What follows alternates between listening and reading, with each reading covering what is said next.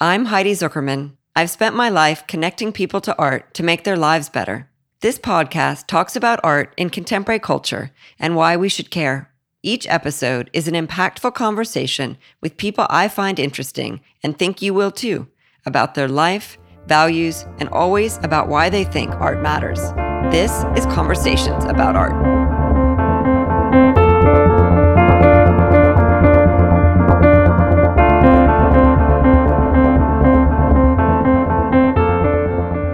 Hey everyone, one of the things you've heard me talk a lot about is my interest in rituals and how having a ritual-based practice grounds my life in many different ways. So I was particularly excited to read that my friend Erica Keswin had a new book coming out that was about a roadmap to creating rituals. And while her book is focused really on how to implement rituals in the workplace, it definitely crosses over into the personal space as well. I'm excited to share this conversation with you in just a minute. I don't know about you, but I get most of my things done in the spaces between doing everything else. And I gravitate towards the things I can handle from an app on my phone. Kelly Klee Private Client Insurance believes that people with more to lose need better protection for what they cherish. I have insured not only my cars and homes with them, but also my personal art collection. They have an incredibly well-designed app that's not only aesthetic, but the user interface is superb.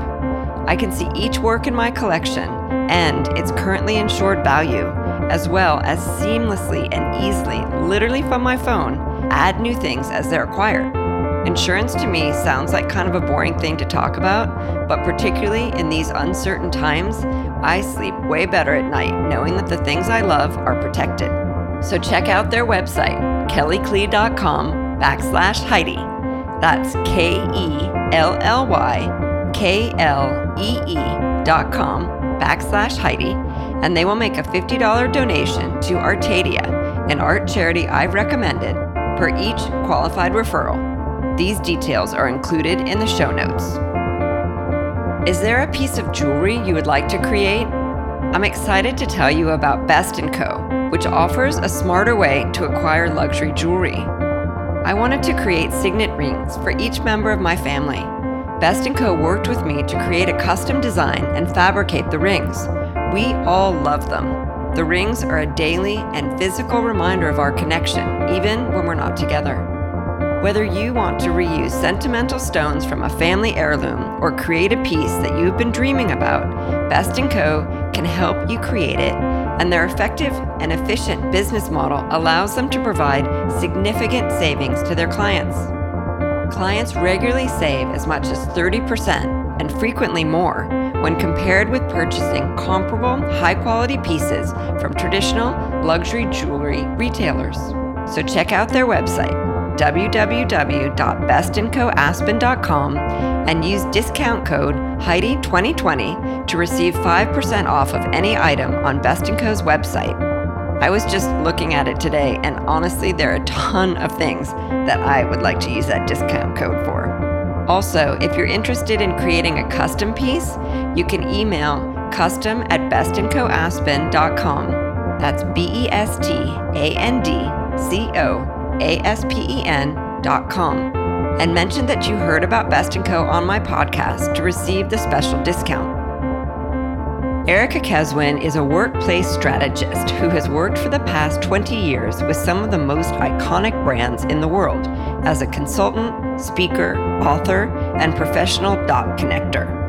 Her first book, Bring Your Human to Work, 10 surefire ways to design a workplace that's good for people, great for business, and just might change the world, was published in 2018 and was a bestseller.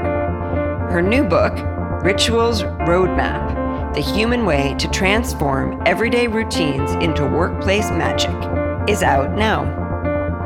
She and I discuss tasting coffee, routines versus rituals, reflecting our values, family dinner, working moms, being a connector, personal missions, looking into each other's personal spaces, bringing your whole self to work, things that make you feel most like you. a sense of purpose, priorities, being open, doing without a known return, and honoring relationships.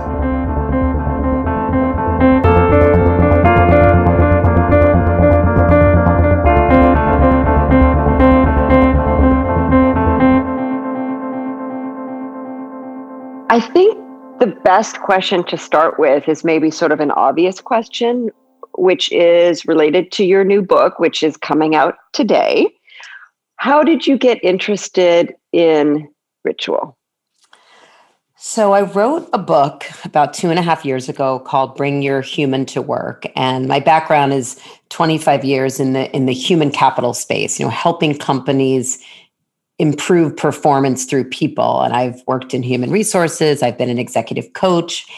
And after Bring Your Human to Work came out, it's funny, I was had this aha moment. And it just occurred to me as I've been doing a lot of talks in the ramp up to the book launch, that I was actually doing one of my monthly rituals, which is dinner at the same Italian restaurant with a friend and colleague, and having a big old glass of red wine. And it was one of those restaurants where there's a piece of paper on the table and you can write on the table and they crumple it up. And we were talking about Bring Your Human to Work and talking about the feedback from the book. And it occurred to me in that moment that what many of the people in the book were doing, many leaders or many people in their own lives to create a more human culture, they were actually using rituals as a tool to make people feel more connected to each other, to your boss, to people that work for you, to clients. And so it was just this weird aha moment where I said, wow, it was a dot connecting moment. And I said, I want to begin to better understand the science of rituals and why they're good for us as people and how they can impact our business. And that's how it all started. It's so fascinating because there are a lot of different things that have happened in my life that I've just sort of done intuitively. And then there's broad-based proof kind of for those things.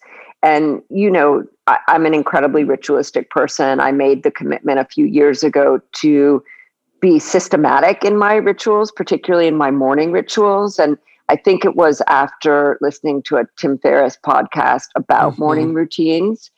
And now everyone's sort of talking about that. And this month I have been doing this mindfulness meditation challenge through Insight Timer, mostly to kind of support that community. And each morning, the person, a different practitioner on their platform, leads a meditation. But before that, they share information about their morning routine. And do you have a morning routine? I do have a morning routine. And I'll share what it is, but I'll also share where I feel like for me, it went from being a routine to a ritual, because I do think those two things can be different. So my morning routine, now ritual, is my morning coffee. And every day, wherever I am in the world, assuming there is a Starbucks, that is my place. And actually, as an aside, my book, Bring Your Human to Work, the title was inspired by my Starbucks barista, who I got to know in a very personal way. So for all these years, I would go to Starbucks, I would get my coffee, and it was part of my routine. I would sit down in the store and I would have my Moleskine notebook. I'm pretty old school when it comes to loving the Moleskine notebooks, have my to-do list and just feel like, oh, I'm Superwoman. I'm cranking out my to-do list. And it's like not even 8:00 in the morning. And one day it hit me that I hadn't even tasted the coffee. And I love coffee. I don't drink it all day long, but I love that first cup of coffee. I guess that you could say I'm even obsessed about it. Like I think about it and I'm so excited about it when I go to bed in the morning. I mean, it's really insane. So I was like, oh my gosh, this is such a bummer. I didn't even taste the coffee. So I made a shift, and it really was this intentional shift to get the coffee and to pause. And I'm not a huge meditator. I've tried, I probably should be. It's always on my list of things to do in my resolution bucket every year. But I began to take, this is probably 7 years ago now, to take the coffee, feel the heat on my hands, take a couple deep breaths and then, take that first sip and feel the warmth of the coffee sort of going through my body. And that shift made it become a ritual. And in the book and in my definition of ritual, there is this elevated sense of experience and meaning around a ritual. So I guess I would say it's both my morning routine and my morning ritual. Thank you for that clarification. And that was one of the things that I really was interested in your book and wanted to ask about. And part of that for me is the association of a routine is not always necessarily positive, right? I mean, it could be something that it could be a have to instead of a get to. Whereas the way I think about a ritual, it's more of a get to than a have to. Yeah, I agree, because I think many times it's intentional. I mean, some people have said when they hear the word ritual, there can be negative associations with it for some people. But I would say by and large, for most, it tends to feel positive, and it feels something that we are choosing to do, aspiring to do, and it makes us feel good. I was reading the article that you wrote that was featured in Maria Shriver's Sunday morning missives. And what you talked about was moving away from resolutions and into rituals. And there's something about that same kind of strategy in what we're talking about. But one of my takeaways from that article was some of the resolutions that you listed were mine as well. And I wondered in your research if you found that there are certain things that the majority of people kind of want to work on, and how your strategies are making people maybe more successful at some of these kind of large hopes. Right. I mean, I hope that that's true. I start with my values. What is important to me? And that, there are some values that are going to be consistent all the time. There are values and goals that, may shift, but we can only take on so much. So one of the things I try to do, whether it's in the beginning of the year, and I constantly go back and revisit, one is I ask myself the question, does my calendar reflect my values? There's only so much time in the day. Now that's separate from a resolution around, eating better or, drinking water. But if you can start with what's really important to you, it becomes much easier to integrate these positive rituals, into your life. And so, one example that comes to mind, I feel like for all these years, and you and I have kids similar ages, there's always this pressure, you got to have family dinners, and, your kids will go to jail if you don't have family dinner. And, it felt like, not that I didn't want to have dinner with my family, but we were running around and things came up, but I always felt like, I started off every January with this goal, and, like many 80% of rituals by February fail. And I did, and I felt badly about it. But I flipped it over the last couple of years and really decided to think about, what's important to me? What's important to our family in terms of feeling connected versus this is what I feel like I have to do in terms of external pressure. And so I almost, it's funny the way that you phrase the question. I really like it because it did almost go from a have to a want to, and it goes back to the why. Why is this important for, the well-being of our family, which family dinner is, why is drinking water, important to me, to my body? That tends to help. The water one, I haven't cracked the code on that one. If anybody listening can help me figure out how to make drinking more water a ritual, I would love that. Actually, one idea that somebody just shared with me, which I am going to try, the way that my book is structured is that we have rituals in the morning and in the evening, rituals around taking breaks, rituals around having meals. And I do think, especially now with people on Zoom all day long, the importance of taking a break from a health and wellness standpoint is exponentially more important. And so I talk about every 90 minutes, there's research around why that helps us maintain our optimal level of energy. So my plan, I'll let you know how it goes, is to try to build this water drinking into my already established rituals of taking breaks during the day.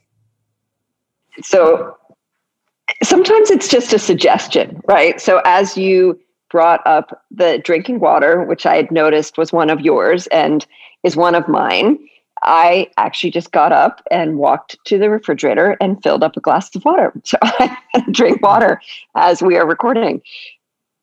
And I have always had a little bit of a kind of anti-authoritarian tendency.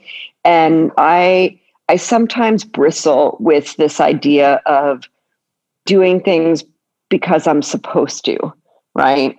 But yet there are a lot of things that we're supposed to do that are amazing. And we are a big family dinner family.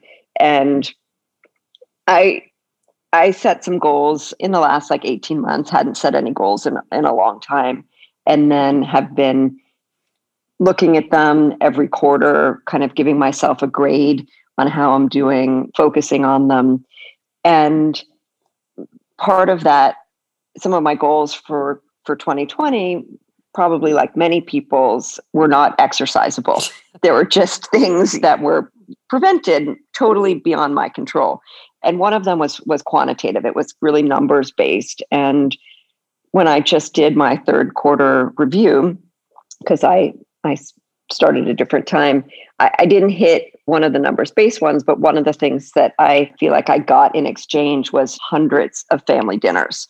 And that was one of the things that I felt really good about. I mean, my kids finally were like, Mom, can you just go out to dinner with someone else?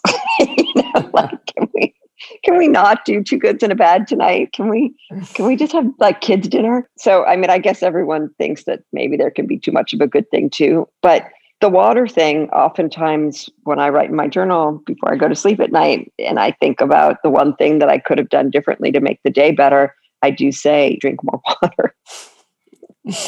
I know. I just, but one of the things I often say, and it's sort of cheesy and you'll have to excuse the pun, but, left to our own devices, we're not connecting with ourselves, with others, drinking our water. We have to, at least for me, I have to be intentional. I have to build it in, or I just find that with all the different balls that I am juggling, it's going to fall by the wayside. Even during the beginning of the pandemic, I had been on airplanes every week and traveling, and everything stopped. So one would think, right, that I would have so much time to sit and exercise and, drink water and do all those things. But I didn't. The day would go by and I didn't do it. Yeah. Well, I like the expression that busy people get the most stuff done, and that pulling the stop on the train, right? Which is what happened in March, it's to have everything just stop like that, instead of slowing down, it was so jarring. And to go from having an incredibly full calendar and traveling every week to having an empty calendar for months was just almost like a philosophical adjustment that I don't know that anyone had ever been prepped for, frankly.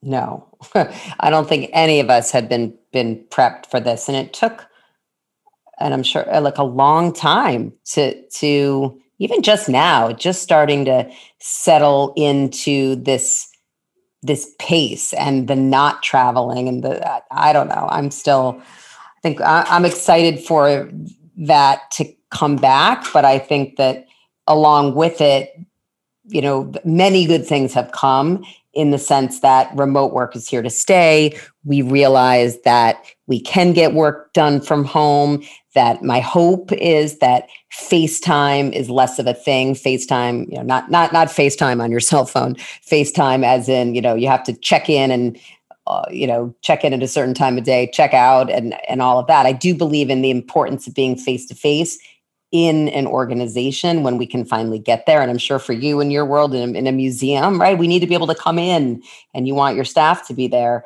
So I think we'll be able to hopefully find that I talk about finding the sweet spot between tech and connect.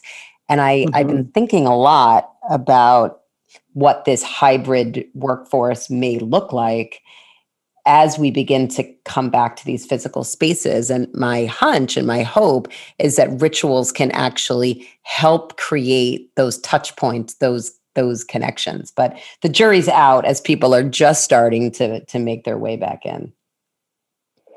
What are some of your most surprising learnings in the last year? Around just in general, or around rituals, or just with this whole pandemic? I would say in all three of those categories, really. I mean, you're someone who's so mindful and so perceptive. And I'm just curious some of the things that you noticed this year. One of them, I'm sort of chuckling when you say this. One of them is, I said, I had a post on my Instagram and I had a picture of my husband holding a plate of food and it said, "I love you, but not for lunch." I'd say that was one of my big takeaways, that it's just nice when you can go to work and come home and not all be together, all day. I got that line from my friend's grandmother, I guess, when my friend's grandmother's husband retired, and she's like, "Honey, go find something to do. I love you, but not for lunch." So that has become true. I realize that I do value my independence and being a working mom and being able to go and do that. And it's been much harder. I think and been thinking a lot about all of the women that have left the workforce.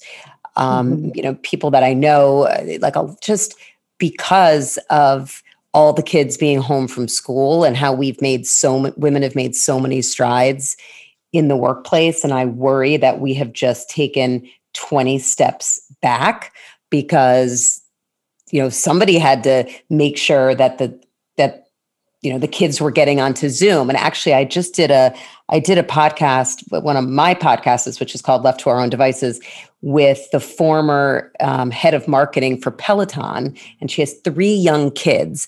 And as we got on, I think around 9:00 in the morning, and she said she had a very specific window. She could only interview between 9 and 9:45 because she had to get her kid onto Zoom and then get her kindergartner off of Zoom.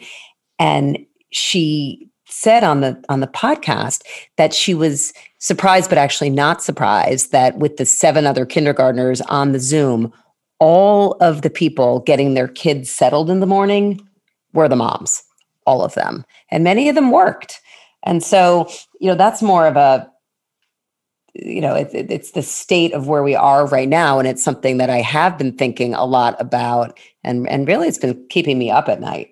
I don't know if it's a big takeaway, but it's something that I think, again, intentionally, we're going to have to begin to figure that out.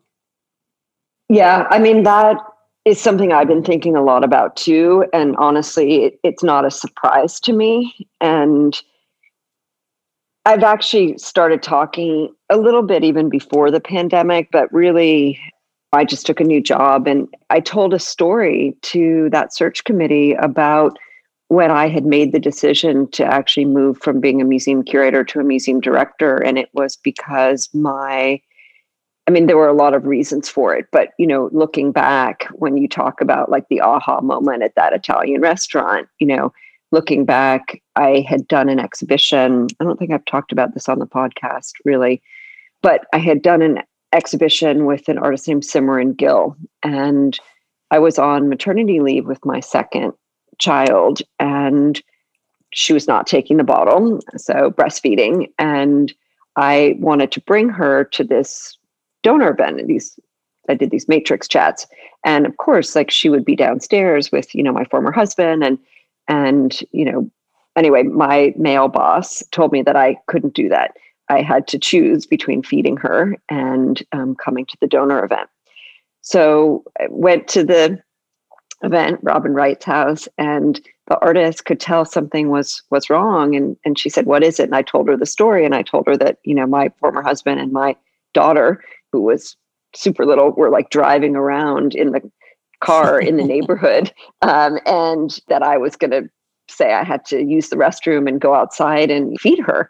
And anyway, the artist told the donor, and they both said, "That's ridiculous." And the donor said, "Tell me what time you need to do that, and I'll give a collection tour, and I'll make it as long as it needs to be, number one. And number two, have Chris and your daughter come inside, and we'll get them comfortable, and we'll send food to the room that Chris is in." And anyway, it was just a decision then to take this leadership role and to really consciously treat people differently than I had been treated. And I think when women are in a position of power, part of that responsibility is to be really transparent around the complexities of doing both. And I hope that people continue to make space for the awkwardness, right? That it often entails to do both. But this is I believe a silver lining of the pandemic, which is, like it or not, we are looking into each other's living rooms, kitchens, bedrooms, and the days where, the women would try to hide the kids, under the table, and even the dog barking, like we have nothing else going on in our lives and focusing on work. The cat's out of the bag. Everybody has things going on outside of work. So I think that the days of, trying to hide that I hope are over. I hope that what the pandemic has brought, I've had more meetings and calls with kids on people's laps, and we just moved into this new apartment, and I was taping an interview and the phone's ringing. I have no idea how to turn it off. Like, it goes back to when I wrote Bring Your Human to Work. When people feel safe and they can bring their whole self to the workplace and not have to hide the fact that they have a kid or an elderly parent they're taking care of or a health issue, it's good for the people involved and good for business. Yeah, I think so too. And I just try and model that behavior. And interestingly, I wrote a blog post about it, and someone who used to work for me, who's now in Australia, ended up seeing it. And she said she remembers when she came for her job interview and her babysitter didn't show up. And I said, "Bring your kid." And I actually ended up holding her kid through most of the interview, it gives you a different kind of connection when that happens. And one thing I've been saying to a lot of people recently, which is, I hope 6 months from now, we're all not on Zoom all the time, but I hope that we don't forget what we saw and how we felt. And I think for the people that can hold on to that, those, like the details and the depth of the relationships that they've been able to build, for some people in certain roles, it's a gift. I talk to the people in marketing and sales. You're getting to know people as people, and that's why people do business with you. Yeah, that's right. Can you give our listeners some tactical strategies that you share in the book? Like, what about someone who feels just kind of overwhelmed by life right now?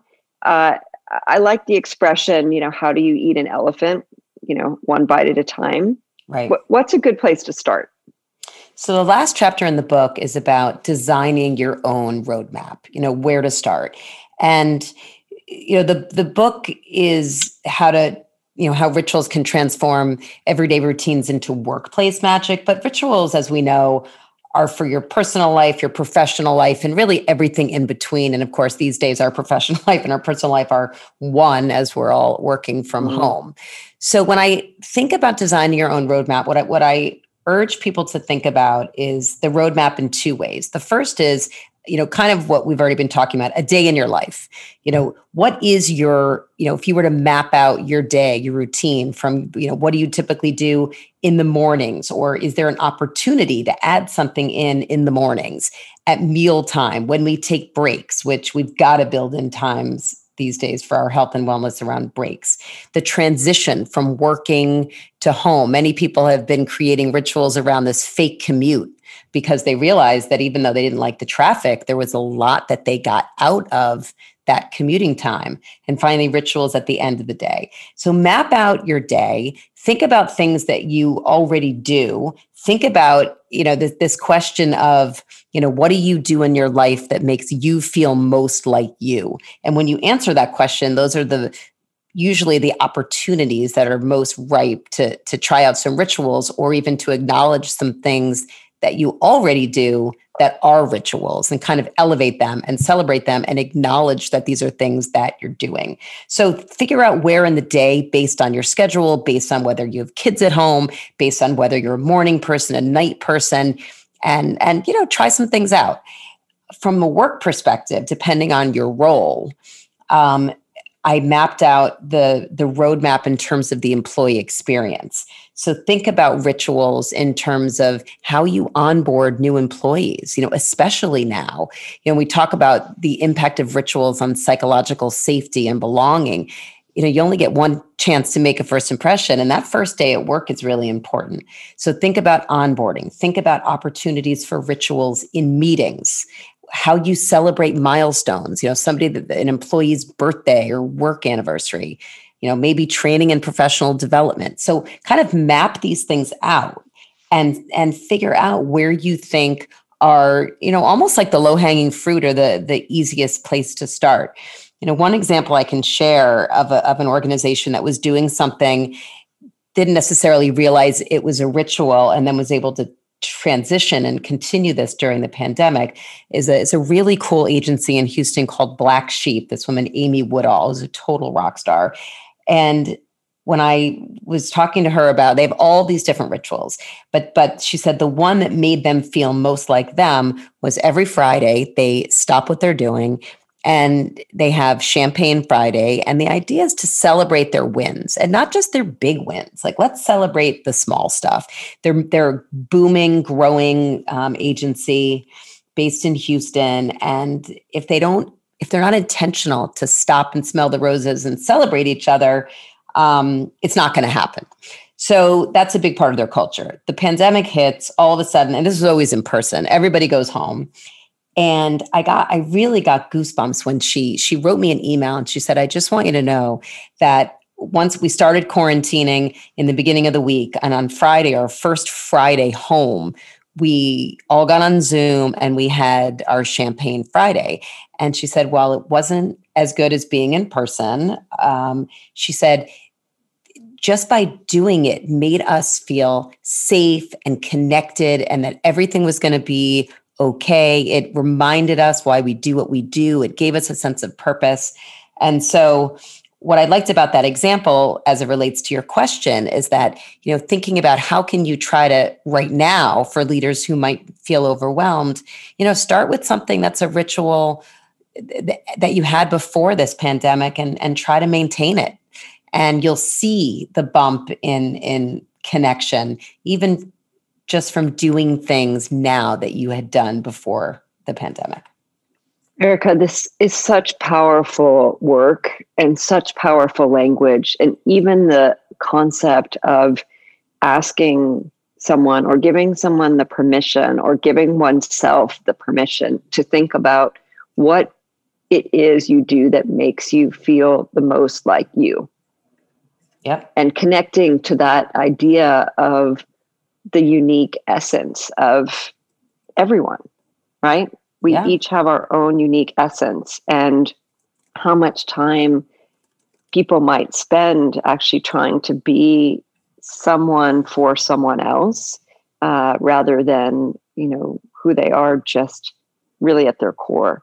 And I think this idea of ritual really allows the opportunity to kind of reconnect with self in that really, really powerful way.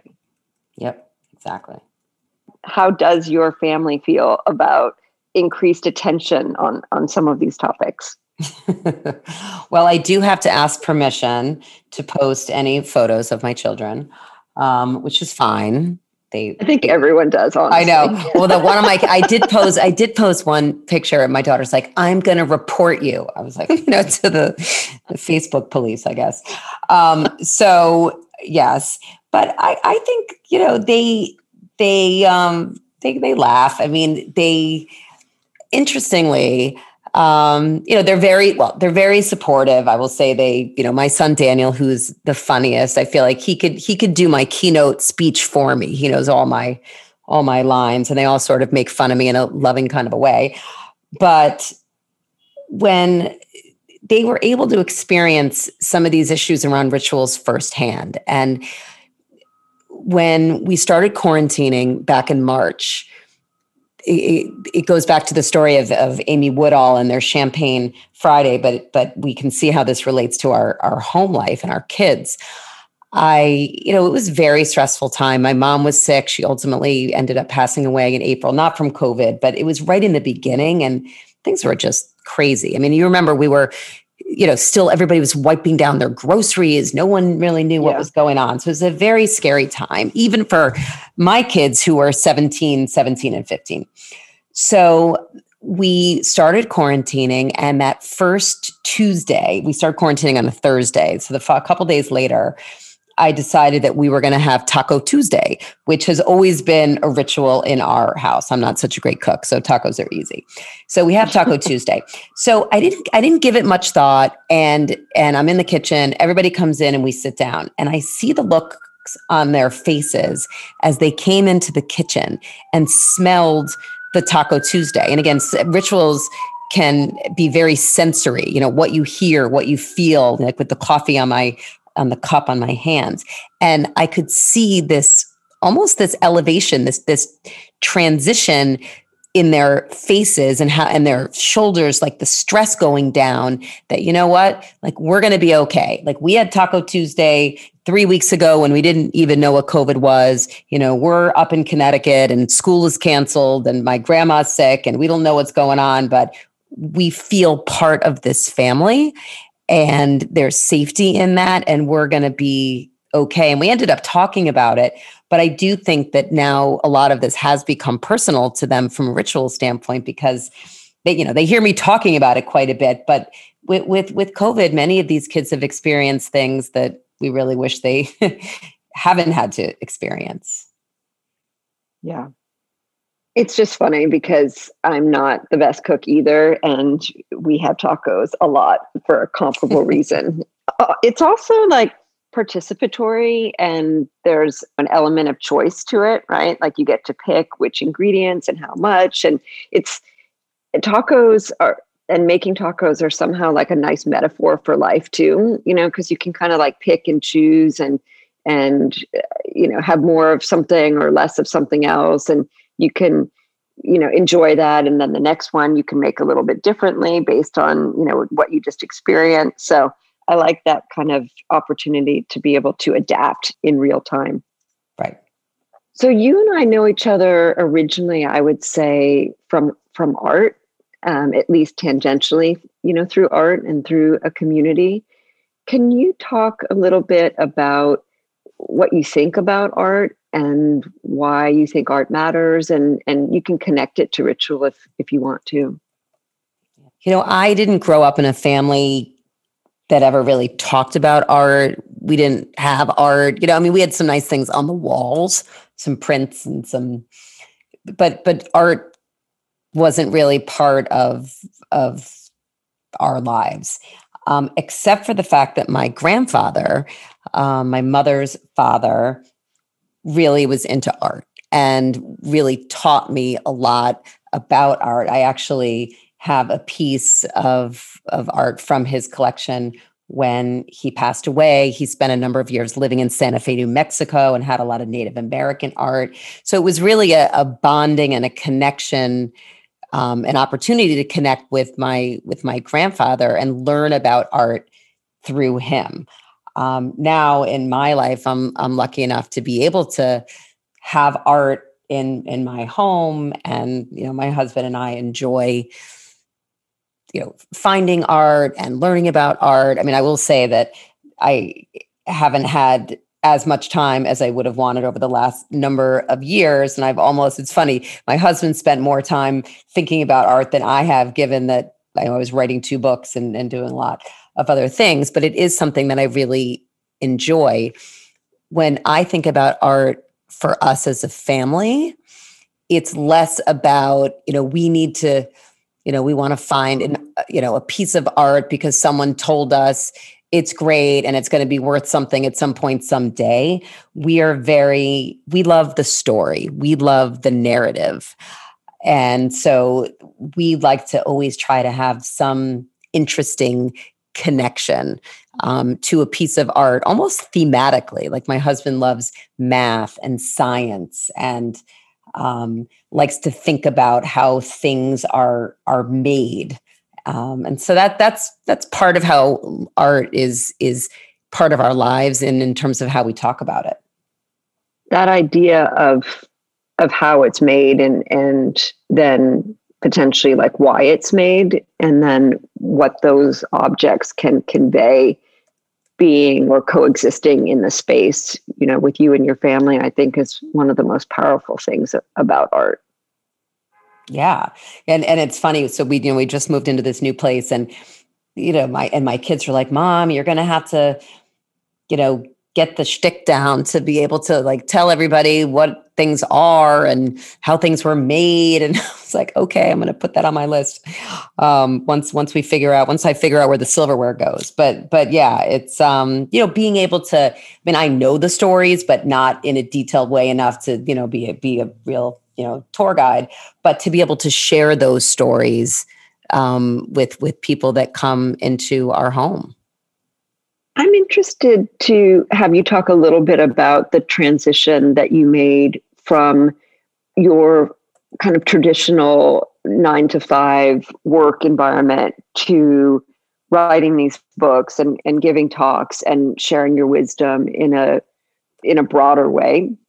Can you talk about that decision for you and how it's felt? Because I think that it's not necessarily that it was a pivot because it's the same area of knowledge and expertise, but the functionality of how you communicated those findings is different. And I'd love to have you talk about that. So I agree. It's all very interconnected, but but at the same time, it's completely different. And I feel like I made the shift rather gradually. I do a lot of career coaching, and I think it goes back to saying to yourself, what are your priorities in any given time, given all the things you have going on in your life? I've been in certain jobs where I've stayed longer than I probably should have or could have, given that the ages of my kids, or given that I could have done, at one point, there was a job and I could do it with my eyes closed, but given all the other things I had going on, that was enough. It was enough for me when my kids were little to be able to get up, get dressed, get out of the house, do something that I felt like I was really good at, since I think parenting is so hard. And then once I got to the point when my kids were a little older, I said, all right, I'm ready for something that has more challenge. And my priorities were different. So when you and I met, we met in Colorado. I had actually, and I will say I was very lucky to have this opportunity. We used to go to Colorado in the summer, and then one year, literally just spontaneously, we just didn't go back to New York. We stayed there. And so I couldn't keep my job at NYU in the business school, which I loved, but you had to be there in person. So I left my job and really was just open to whatever might come next. I think at the time I assumed I'd probably go back to a job in an office. But one of the things that I always coach people on, and something that I try to do myself, is to always just be open to possibilities and put yourself out there and connect with people. And being in Aspen, Colorado, specifically in the summer with the Ideas Festival, there's always different people to meet. And I went to a talk with a woman named Sherry Turkle, who I hadn't heard of at the time, even though she had written a number of books. And at the time, her book that came out that was called Alone Together. And that's sort of how I was feeling. It was 2010, and I was walking around with two phones and trying to juggle the integration of this technology in my life. And so I went to her talk and bought her book, got in the line, and we struck up a conversation. And we just went out for coffee, like right then in that moment. And I think being open to connect with people and not always having a plan of where it's going to lead, but I always try to make a point every week to have conversations with people just to, deepen certain relationships or meet new people. And we went out for coffee, and she said something that really resonated. And I said to her, look, I know you met me 20 minutes ago, but you're doing some really interesting work. And if you're open to it, I would love to help you she was writing a book at the time, and I offered to help her on her book. And ultimately, it's a long story, but it went back and forth a few times. She ultimately said yes. And I did that as on the side. I guess everybody now refers to it as a side hustle. For me, it was just a little side project. So it wasn't my job, but literally for a year and a half, I invested time and energy learning this new world, simultaneous to doing everything else I was doing, not quite knowing where it would lead.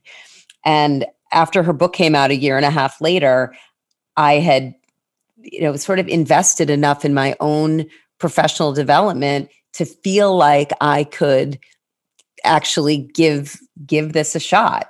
I will say in all, to be completely transparent, not everybody can do this. I mean, I was not the sole breadwinner. So I did have some cushion and some flexibility, which many people don't. Many people do what I do in addition to, their other 9-to-5 job. So there's the financial piece, but then there's the, skills, talent, do I just go for it piece? And I'm a pretty planful, organized person. So I feel like my strategy was to do it in a way that was low risk, invest a ton of time to learn these new skills. And I'd never written a book. It was a total new world, but I felt that one of my goals, if I was able to make this transition, was that I love doing public speaking.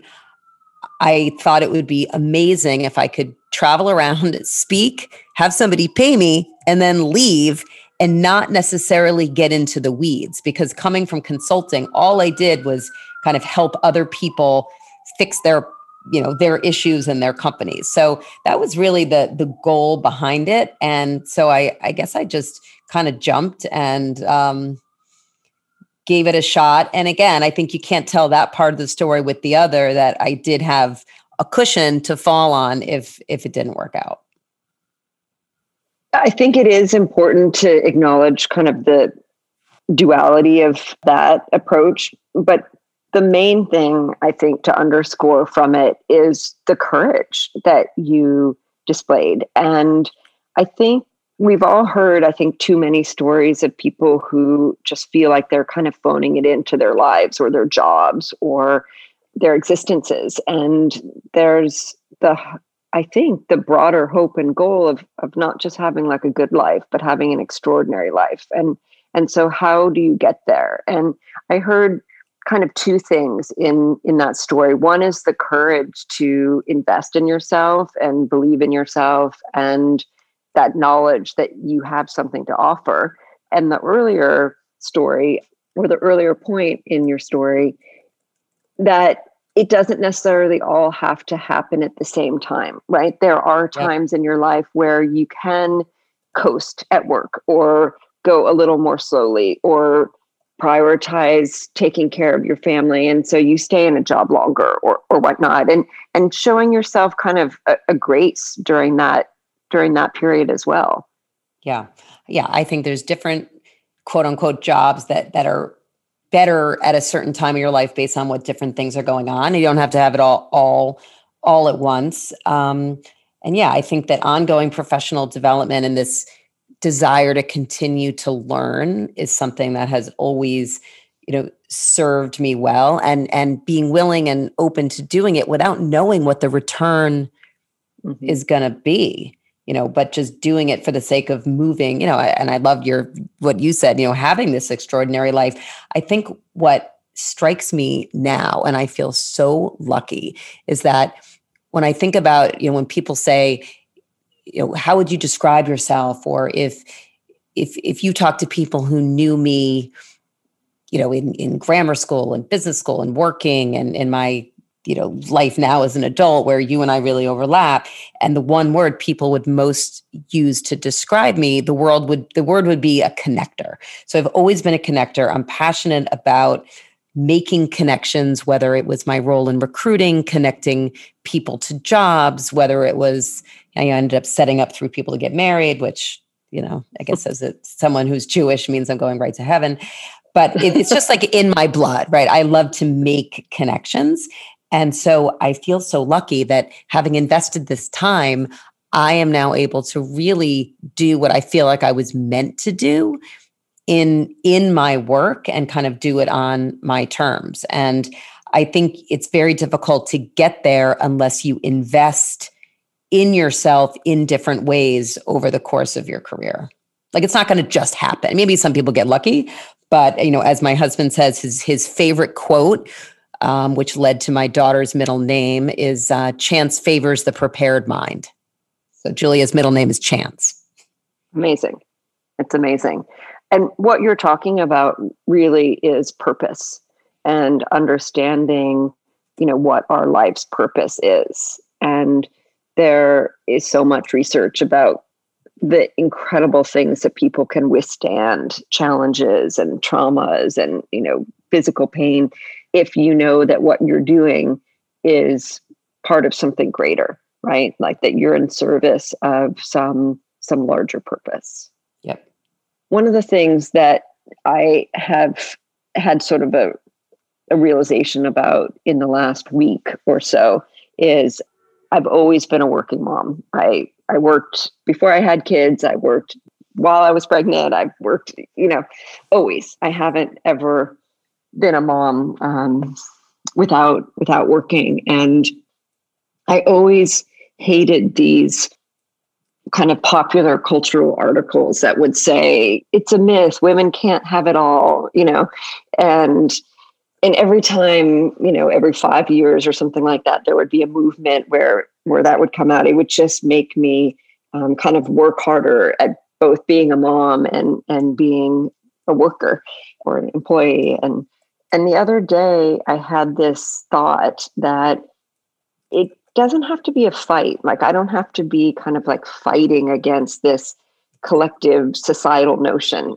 It goes back to what we were talking about earlier, like the get to versus have to, right? Like, I get to do this. And I can also choose that I can do it all, and I don't have to do it all at the exact same time to the exact same level. Yeah. I mean, it goes back to, does my calendar reflect my values, and where should I put my energy and giving ourselves a break. I mean, we tend to be the hardest on ourselves. We as women stereotypically we're taking care of the world all the time. And, I really believe in the importance of making sure that, when I talk about, connecting with others, it's also taking time to take care of and connect, with ourselves. And a part of that is not doing everything we need to do at that same level. You've got to figure out what can give. You described yourself as a connector, and I think that is completely apt and like a perfect kind of one word, if one could only use one word to describe you. Do you have a personal mission? I don't know if I have a personal mission. Yeah, I'm going to have to think about that. Do you have a personal mission? What's your personal mission? I would say that my personal mission is to connect people to art to make their lives better. I love that. Yeah. It's been helpful to me because then I can make decisions based on that, Well, right. So I often talk about, like, in the workplace, when, if you have values, a mission and values, it's helpful. And I'm going to come back to you, and I'm going to frame and write down. I don't want to put something together on the spot because I have a lot of ideas. So I think I have a lot of different pieces that would go into my personal mission, but I really like the way that you distill it down. It's like a company mission, which I really like. Mm-hmm. So I often talk about, from a work perspective, when you're at the fork in the road, should you hire this person? Should you fire this person? Look, you just took a new job, right? Should you take this new job? Should you move somewhere? The litmus test, it's great to be able to do that through the lens of your values and of your mission. And is it aligned? Yeah. And that's, as you said earlier, we're now living in a time where most people's kind of personal and professional lives have bled together. And that is one of the things I think that's always been kind of a truism of my career and in my field, right? The art world, there isn't really a line between the personal and professional. Yep. Because so many people that are in it for personal passion, both, who work in it and who support it. Anyway, it is both, I think, personal and professional. And it is helpful to me, to be able to have that. There was a curators conference a number of years ago where a colleague of mine, Anthony Huberman, stood up and said, what do you stand for? And I had never really been asked that. And I figured out that day that I stand for the possibility of transcendence. And I don't know if that's my vision, but that is definitely something that I go back to a lot. Mm-hmm. I love that. I feel like we might have the topic of your third book discovered. Oh my gosh. It's funny, but I almost think it's like childbirth, that you forget all the pain and the bad parts, and then you go back to the well and do it again. I never thought I'd read a second book. So I guess I shouldn't say I'll never read a third, because who knows? Well, Erica, what I have learned is that the few times in my life that I said I would never do something, that is exactly what I've ended up doing. So that seems to be like a challenge to the universe or something. Yeah. It's like, oh, really? Yeah. Okay. I see you're never, and I'm going to double down on it. So let me just end by asking you, when people ask you for advice, what do you say? What do I, you mean, do I say yes or no? I'll give you advice, or what is my advice? Both. Well, it's fine. I clarified because I was on a call yesterday, being interviewed about trying to network and connect with people and get advice during a pandemic, and career related stuff. And so when people, reach out and, ask me advice, you also can't make time for every single person to sit down with them. So my advice, I guess, depends on the question, that I'm asked. So I'm not quite sure how to answer this question. I err on the side of being somebody who's willing to sit down with someone and hear their questions and give them advice. My background is a coach. Mm-hmm. But I guess what I go back to is this. I think about things through this lens, and maybe this is it goes back to my mission, which I'll circle back to you on when I get it crystallized, as well as you have yours. But my advice, I would say, typically comes through the lens of honoring relationships. When in doubt, you don't know what to do, turn left, turn right, do this for a person, don't do it, take the job, get married, say this to your kid. Think about how you're going to act and be, and the decisions you're going to make through the lens of honoring relationships with everyone in your life, but most importantly, honoring that relationship with yourself. Oh, so good. See, I knew you would have it. It's so good. It's so good. Yeah, that's right. Because otherwise, what else is there? Right? Yep. 100%. Yeah. I don't know. I guess I've had a lot of these kind of realizations just in the last few weeks. And another one that I had the other day, which I took the time to share with my kids. And they were both sort of like rolling their eyes, but I said, look at me. Like I'm telling you, I just had what's maybe the most important answer to life's questions, like the meaning of life. And what you said kind of emphasizes that. So my realization the other day was the very most important thing is to love yourself. And of course, we've all heard that before, but why I say that as kind of like the key to life is because exactly what you're saying, wherever you go, like there you are, right?